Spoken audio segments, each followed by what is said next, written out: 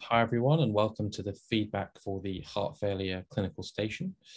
The first thing to say is, as a reminder, if you're asked to see any patient, you should always start by ensuring that they are safe before jumping into history taking. That's just an important point to remember. You proceeded with starting with a history and examination. One thing I'd advise is just attempting to have a more structured approach to your history. Really, in this scenario, it's trying to ascertain causes of heart failure. And this could be through various methods, such as thinking about structural, arrhythmic, and vascular causes of decompensated heart failure, or using that CHAMPIP approach that we discussed in the knowledge video. But essentially demonstrating that you're thinking about and tailoring your history to causes of decompensated heart failure. You then went on to talk about certain investigations that you do. And what I'd say is when you're presenting it, making sure that what you say is succinct. Because, for example, you'd repeated yourself a few times. And also, for example, when describing something, let's say that ABG, it's a lot more accomplished to take a step back and rather than just describe things as high or low, use correct medical terminology. So saying, for example, this patient has decompensated type 2 respiratory failure would be a much more accomplished answer. The questioning went on to talk about management of acute heart failure, and you correctly talked about oxygenation, diuretic therapy. One further thing to mention would be vasodilator therapy, such as GTN, which you could also add. The scenario then moved on to the outpatient scenario.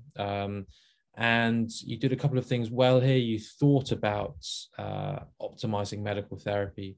You appropriately noticed and described the ECG, which showed a broad complex QRS, left bundle branch block, and atrial fibrillation. But there's a few points, I think, which could be optimized here. So what would be good, and arguably is the most important thing, is to demonstrate holistic management. And management of heart failure is typically delivered by an MDT, so involving the MDT. So this patient was discharged with 40 milligrams of furosemide. It would be important to ask if they have symptoms of heart failure. Are they currently fluid overloaded? Assessing that and assessing whether they need any kind of dose titration of that. Yeah. Also thinking about that holistic management. How is the patient functionally coping? Have they thought they've got an ejection fraction of 30%? They have severe heart failure. Have they thought about a treatment escalation plan? That's something else that you might want to broach. Because later down the line, you talk about a CRTD. Well, is that something that the patient would want? This is why it would be relevant to talk about the treatment escalation plan. Are they educated on heart failure? Have you linked them to appropriate resources? Have they got links to the heart failure nurse specialists? These are just a few examples of the important things to mention prior to optimizing the medical therapy.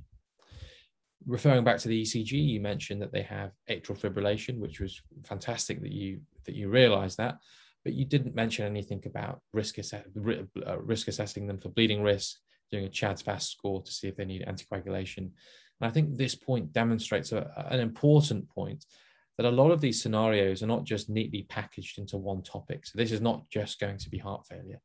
Other things may come in, and this is all about remembering to think holistically. So this had an AF slant to it. You need to make sure that that aspect is covered. You then talked about medical therapy, and after a bit of probing, you did mention some of the prognostic medications that you'd want the patient to be on. An SGLT2 inhibitor is one other thing that you could have added. You did jump into mentioning about cardiac resynchronization therapy. Don't forget that they actually need a trial of optimal medical therapy before considering that. So that's just one thing to reorganize.